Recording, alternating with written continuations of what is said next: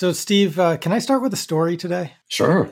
Okay. So, a couple years ago, I was visiting a city, though actually, technically, it's a micropolitan area in a vast western state. And I was touring a multifamily property there and talking with the developer about affordability challenges and the lack of available and affordable units in the market out there. So, I asked her, like, what's holding you back? Like, you got a growing economy, pretty good influx of people. Why can't you just build some more units out here? And? Land, she said. And as she said that, right, so I turned around, we were looking at the property itself. And so I turned around and behind me, under the vast blue sky out there was this giant golden field with a couple of sawhorses in it. And I probably looked pretty confused, but what it really came down to when we talked about it further was land use. There just wasn't a lot of land zoned for density. Which brings us to the topic for today's episode.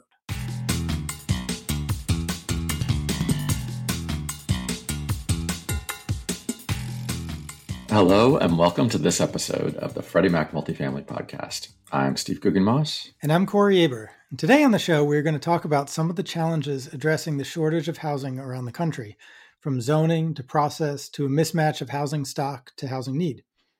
And we're joined by Emily Hamilton, Research Fellow and Director of the Urbanity Project at the Mercatus Center at George Mason University. Emily specializes in these very topics, so we're pretty fortunate to have her on the show today. So Emily, thanks so much for being with us. Thank you for having me. I'm really looking forward to our conversation. All right, great. And we have a lot to cover today on the show on land use, missing middle housing. But before we get into that, how about a little background on your work and Mercatus? Yeah, the Mercatus Center is a research center based at George Mason University that covers all sorts of different economic policy issues. But my work is focused pretty narrowly on housing affordability and how land use regulations affect urban outcomes, from what urban forms take shape to how housing is ultimately priced in the market. All right, so maybe we can start with just a lay of the land on the different types of zoning and land use we have out there. Sure. So zoning started emerging in the 1910s and really took off in the 1920s across U.S. localities. And these are the rules that determine what type of development can be built where and how much of it can be built. So zoning typically separates land into different permitted uses. So commercial development like offices and retail will be permitted in one location, separated from industrial development, and also separated from residential. And within residential, in most jurisdictions in the U.S., the majority of land is zoned for exclusively detached single-family development, which means that every single house has to be situated on its own yard, separate from the houses around it, resulting in the typical suburban American home. But this can contribute to high costs, and particularly in places where land is expensive, because households aren't allowed to share valuable land across multiple households. They each have to purchase their own. And this has really come to light in the past couple of decades as a major driver of housing affordability challenges. And there have been some important steps toward attempting to reform this situation to allow more housing at lower prices to be built in those places where there's the greatest demand for it. So, as you say, the zoning goes way back to the 1910s, and it's pretty consistently favorable to single-family detached. Is it?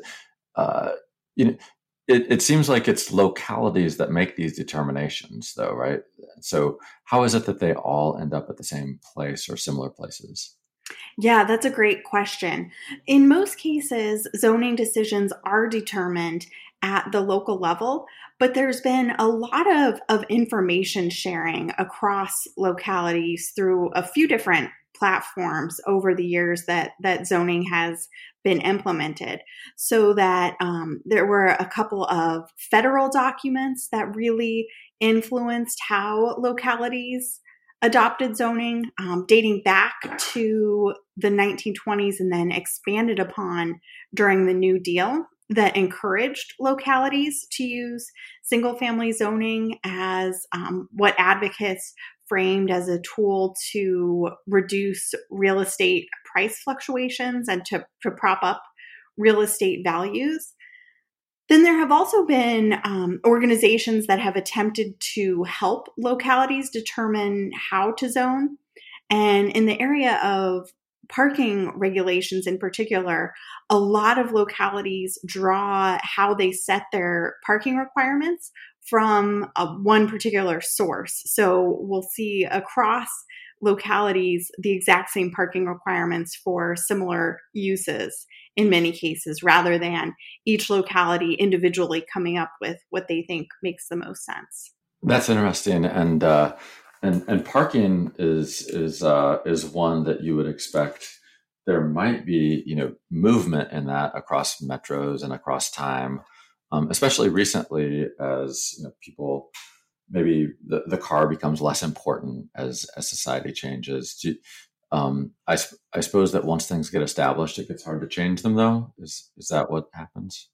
Yeah, absolutely. And the parking requirements that localities often draw from are based on trip generation studies that are of dubious quality to begin with. But there's absolutely reason to think that trip generation due to various uses will vary a lot by locality, by neighborhood, by demographics. And yet localities typically don't take their own unique situations into account when they're determining what their parking requirements can be. And as you say, the regulations lag changes in demand for how people want to get around. So they typically may outlast their usefulness. So just looking back in time, back to 1910, 1920, did you see zoning emerge in certain parts of the country first and then spread elsewhere? Or was it, in just pockets sort of simultaneously? New York City was the first locality to adopt a full-length zoning ordinance that designated different parts of the city, each for their own allowable uses. But before that, localities had already been experimenting in trying to designate certain types of uses to certain locations. In California, in particular, there were early efforts preceding New York's zoning ordinance to restrict Chinese laundromats and other Chinese businesses to areas of the city that would be separate from typically higher income residential areas. So there's a long history of trying to exclude land uses and to exclude people under land use regulations that predates zoning by a bit. But once New York City was implementing their zoning ordinance in 1916, other localities were already in the process of writing and adopting theirs.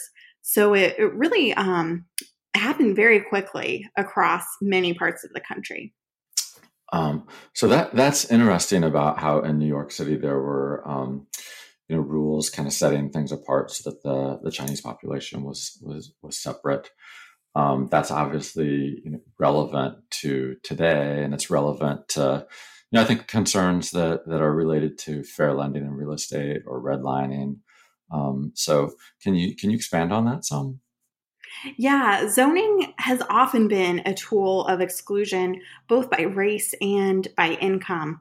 In New York City, for example, the one big focus of the zoning ordinance was to discourage typically Jewish garment workers from spending time around fancy retail areas and to try to keep those two uses, the garment factories where the primarily Jewish population worked, separate from the high-end retail districts through zoning. Later on, it was African Americans who suffered most greatly from U.S. housing policy.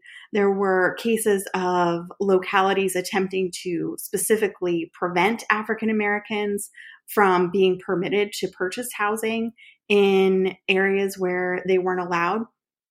And during the New Deal, the Federal Housing Administration encouraged localities to promote deed restrictions that would prevent African Americans from purchasing housing in areas that were where those deed restrictions were in place, preventing it, really curtailing opportunities for both integration and for wealth building for those households that were excluded from home buying.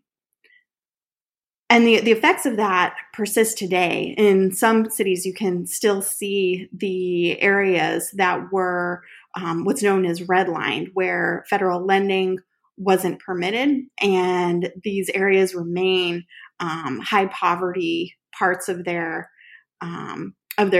cities because of this long-lasting policy. Okay, and so as you say, this can still be seen today. Are there examples of where areas have seen the mistakes of their ways? And can you think of any examples of that? Yeah, there have certainly been efforts to reduce the exclusionary effect of land use regulations in recent years, in part because single-family zoning has been a primary tool used to exclude by income and has been paired with deed restrictions to exclude residents by race specifically. A lot of the focus has been on reforming single-family zoning. At the local level, we can see Minneapolis as an example of a locality that's eliminated single-family zoning entirely. In 2019, the city council there adopted a plan to replace single-family zoning across the whole city with triplex zoning, allowing 3 units to be built where only 1 was built previously. And this was really framed as an effort to do better from a justice standpoint in allowing more different types of households to be able to comfortably afford housing in Minneapolis. So have we seen efforts like that, not just at the local level, but maybe up one level at the state level? Yes. Yeah. In the same year, 2019, the Oregon legislature passed a law that preempts single-family zoning across many of the state's municipalities. So for everywhere in Oregon that's a jurisdiction with at least 10,000 residents or more, localities must permit duplex zoning and in some cases fourplex zoning rather than single family exclusively. And I know you guys like to mention a number, so I'll throw out 4.5. Okay, so what's 4.5? That's what I would say are the number of states that have been influenced by that Oregon law with similar bills of their own. So in the past legislative session, Washington, Nebraska, Maryland, and Virginia all saw legislators introduce bills that would curtail single-family zoning across their states' municipalities. And I'll throw in California as sort of a half of an example. California has had a few years long effort to set limits on local zoning at the state level. And the most recent version of a bill called SB 50 included both efforts to allow more housing to be built in transit accessible parts of the state, as well as for allowing fourplexes to be built where single family housing previously was allowed across the state. So that one was complicated, but I'd say its most recent iteration was influenced by that Oregon law also. And that's interesting too, because I think people often think of the complexities of zoning and things like that as local issues, and it makes it difficult to do things on a bigger scale. So it appears there are things that can be done beyond the local level. That's right. Yeah, there's a strongly held belief among many local policymakers and homeowners that local control should prevail in land use. But one problem with that is that the benefits of land use regulations are typically enjoyed by the people who live right next to a regulated property. Whereas the costs of land use regulations that drive up the cost of housing and prevent people from living in the location of their choice are very broadly dispersed across everyone who has to pay more for housing than they would otherwise be able to, across firms that suffer because their employees can't comfortably afford housing in the region where they're located. So there's a strong case to be made that state policymakers should step in to set some limits on the extent to which their localities restrict housing and dictate how housing can be built. And this is often kind of framed as states stepping in to trample the rights of lower level decision making. But when states set limits on the extent to which localities can restrict housing, they're actually turning decisions over to property owners. So in a way, it's a more local level of decision making when a property owner has the decision to build either a single family house or a fourplex, for example, on the land that they own. Yeah, so that's an interesting take on it. And, it seems like there's another aspect of this too that matters, which is the process of those decisions and getting approval. So how does that tie into to zoning, either at the local level or at the state level, and getting properties built? Yeah, the process for permit approval in housing and in development generally can be extremely convoluted, particularly in the high cost jurisdictions that need new development the most. In Washington, D.C., for example, where I live, there was an example of a grocery store and mixed use residential development that took more than 10 years to get approved because there were so many voices within the neighborhood and city opposing this development. Yet the city policymakers had also a strong case for wanting to allow what was a very outdated grocery store to be replaced with a nice new one, along with some new housing. Localities are taking some steps to reform in this area too.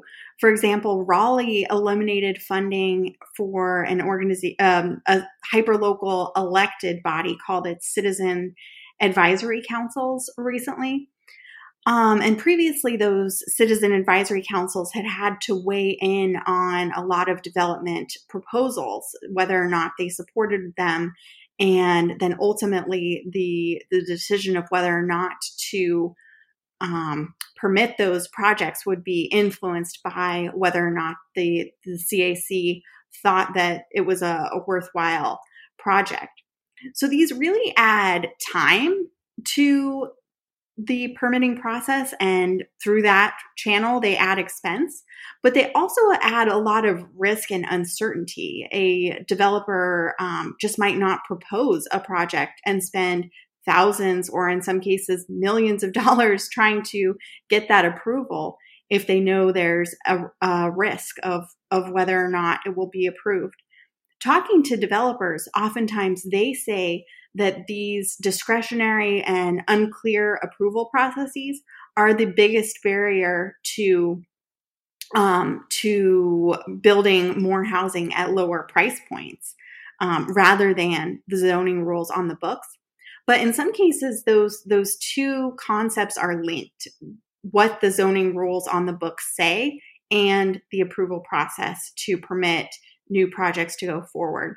To take another DC example, many of the city's big commercial corridors are so underzoned that almost every new project that gets proposed will be proposed through what's called a planned unit development process, which is a very subjective process under which local policymakers and neighborhood groups have a lot of influence over determining what is allowed to be built.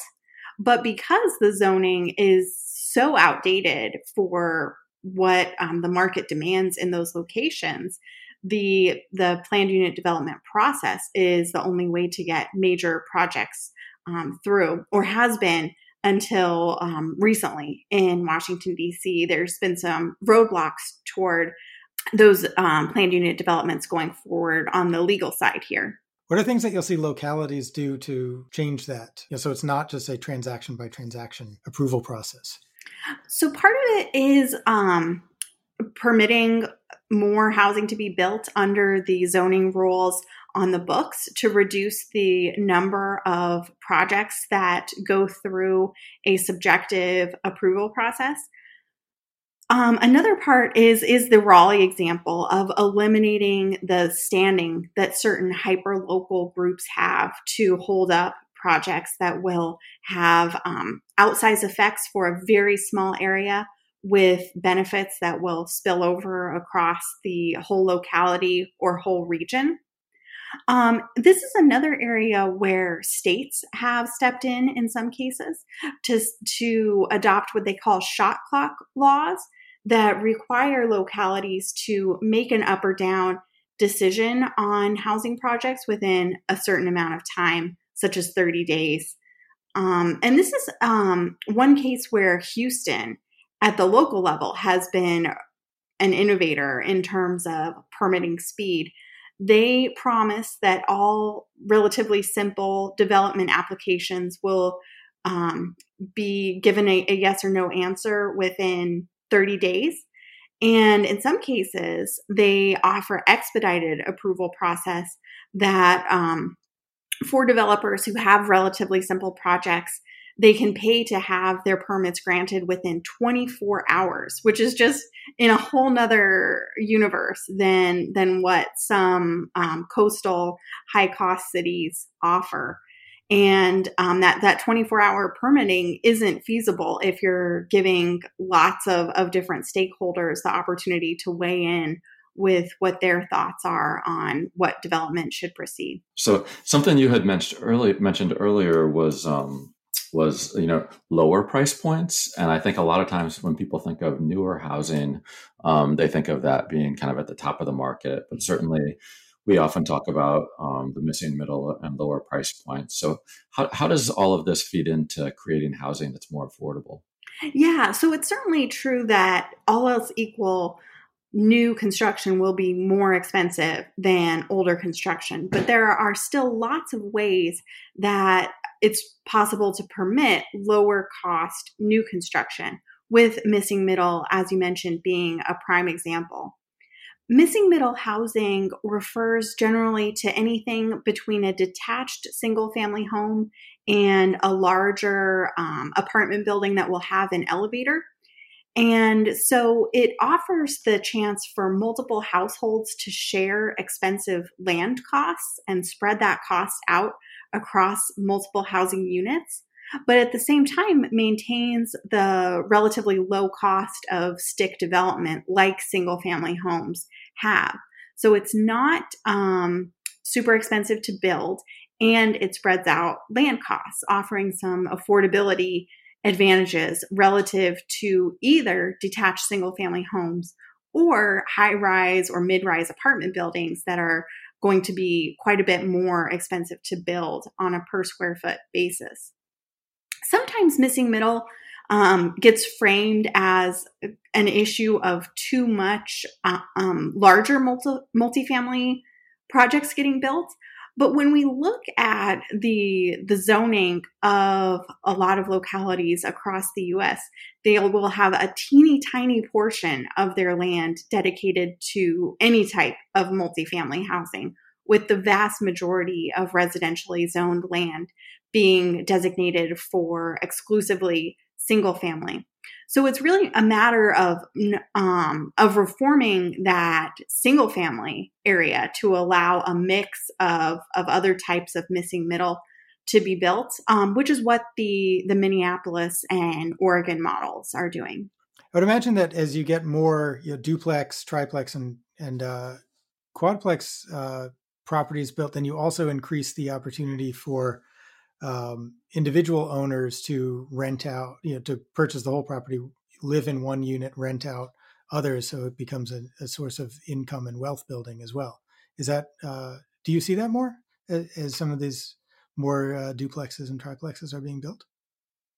I'd say it depends. And we're particularly seeing more of that with accessory dwelling units, which is where homeowners are permitted to build either a backyard cottage or a basement apartment or convert their garage into a housing unit. And in those cases, it will typically be the homeowner living in the main residence and renting out that accessory dwelling unit, or sometimes vice versa. If the homeowner wants to downsize into their own accessory dwelling unit, then they can rent out the principal dwelling unit as a larger income source. In cases of new construction missing middle, what I've been seeing most is condos, where those new units are all owned by individual owners with typically a small HOA fee to cover combined expenses. And I think that's because these are mostly being built in locations with very high price to rent ratios, where a buyer would have to basically lose money each month on the rent for those other units relative to their mortgages, and might make out very well in the long term, but buyers may not want to take that on in the shorter term. But where we see a lot of that of home buyers purchasing a duplex or a fourplex to rent out the other units is with properties that are a little older and have filtered down, become lower cost, and in some cases, the rent from the other side of a duplex, or even more so with a fourplex, can cover the entire mortgage cost for the structure, being a very attractive financial opportunity for the buyer. So, Emily, you've talked about a couple of different approaches to zoning. Some areas that are moving towards higher density zoning, replacing some of the single family zoning with higher density, and then and you have some areas, some suburbs that are taking a different approach and maybe keeping what they have. Are there a few examples, maybe around a particular metro area where you can see some stark differences? Yeah, the New York City region is an interesting example of this. The New York State suburbs and Connecticut suburbs of New York City are permitting very, very little housing, particularly considering the astronomical real estate prices in that region. They are just very much standing in the way of new housing being built, not adopting any of these reforms toward permitting missing middle. But they contrast with New Jersey, which, relative to other high-cost suburban jurisdictions across the country, has been permitting of relatively more housing in the New York City suburbs. Since 1960, the share of housing of the New York City region that's in New Jersey has increased from 26% to 31%. So you can see that it's taking on more of the region's housing share as it's permitting housing to be built, while suburbs in other states are not. So do you see that more in just sort of the close ring suburbs? Because I know as you go down the New Jersey Turnpike, you start to it's other cities that you're starting to see a lot, as you get farther away from New York, and not that far away from the city. So what are you seeing there? Is it more the suburbs of New York, or is it some of the suburbs of those other cities as well? Yeah, it's a mix. New Jersey has had some state Supreme Court decisions that have required localities across the state to permit affordable housing, so below market rate housing. And this has resulted in all types of localities across New Jersey permitting some below market rate entire buildings, or in other cases, permitting below market rate housing as a portion of otherwise new market rate developments. But then additionally, at the local level, some of the towns right outside of New York City, in Bergen County and Hudson County in particular, have taken it upon themselves to maintain missing middle zoning. And there are some really interesting towns, particularly I'm interested in Palisades Park, a tiny town in Bergen County that adopted its first zoning ordinance in the 1940s, where its principal zoning designation was two family rather than one family. And in spite of this two-family zoning, the town was built out primarily as single-family detached houses because that's what the demand was for. But over time, as housing costs and land prices in Palisades Park have gotten more expensive, there has been a ton of replacement of those previous single-family homes with new two-family homes. It's just a fascinating place to check out on Google Street View. So, Emily, we talked a lot about exclusionary zoning and loosening some of that up in single-family zoned areas. What about inclusionary zoning and affordability set-asides? Yeah, that's a policy that's certainly taken off across localities and in some cases at the state level over recent decades. Inclusionary zoning in general is the idea that as a condition of being allowed to build new market rate housing, developers have to set aside a portion of the new units as below market rate housing. So if they're going to be allowed to build a 100 unit apartment building, for example, 10 of those units might be required to be available at prices that are affordable to households earning some percentage of that area's median income. Typically, inclusionary zoning also comes with a density bonus that's designed to offset some or all of the cost of providing those below market rate units. But I've studied inclusionary zoning in the Baltimore-Washington region. And what I find is that localities that have adopted inclusionary zoning policies have experienced higher prices than they could have expected without those policies. So certainly there are some households that luck out on getting into those inclusionary units that become available. But the median house price in jurisdictions that adopt inclusionary zoning has tended to rise more than what they could have expected without inclusionary zoning. So what I find is that inclusionary zoning is a tax on housing construction, which doesn't make sense as a policy that is designed to make housing more affordable. So, the term, go ahead. Sorry, I was just going to ask, how does that work? Because clearly you're getting more highly affordable units, or it seems like you would get more highly affordable units than you would otherwise, considering it's so hard to build very low rent and affordable units. But so how does it factor into the median price? Yeah, that's right. Inclusionary zoning programs do result in new below market rate units, although in some cases not as many as affordable housing advocates would like to see. But they result in sometimes more expensive housing being built. One thing that developers say about inclusionary zoning is that it leads them to build very high-end new construction that can better cross-subsidize those below market rate units. And additionally, with those density bonuses, in some cases, development is going from a low-rise walk-up building to a taller, bigger elevator building in order to take advantage of that density bonus.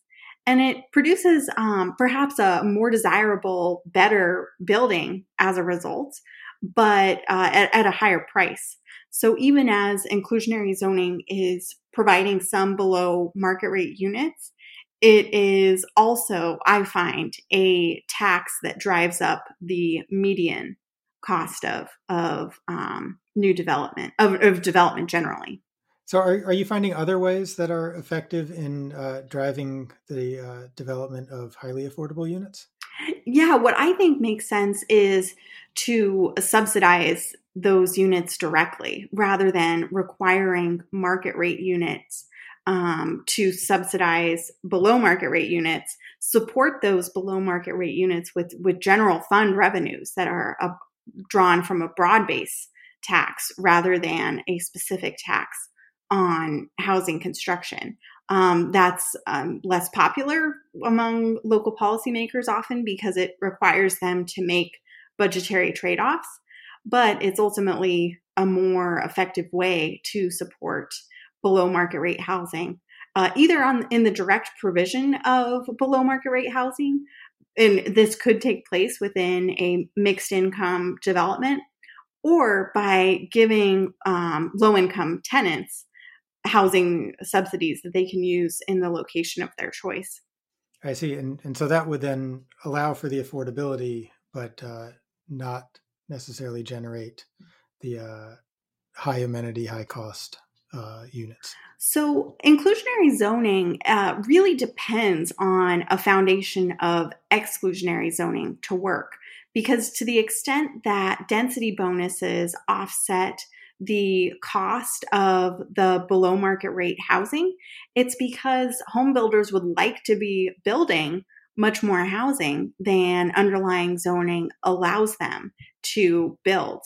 If localities permit as much housing construction at as low of prices as is feasible, those density bonuses have no value. So inclusionary zoning, the term and the concept indicate that it's a remedy to exclusionary zoning, but without exclusionary zoning underlying it, inclusionary zoning is an even clearer tax on new housing construction that is ultimately not a path toward broad-based affordability. Okay, so then it would seem that solutions that look at removing or increasing density among the land that's around, those can have a substantial effect and maybe reduce the need to use inclusionary zoning and have set-asides. Yes, exactly. Yeah, making more lower cost housing easier to build and then subsidizing those households that need it with dollars rather than with this convoluted regulatory program. I guess so much comes out of the environment on the ground at the moment. Emily, thank you so much for being on the show. Corey and Steve, thanks so much for having me.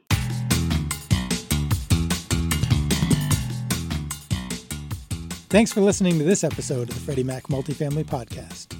If you'd like to learn more, follow us on LinkedIn, Twitter, and Facebook, and subscribe wherever you get your podcasts.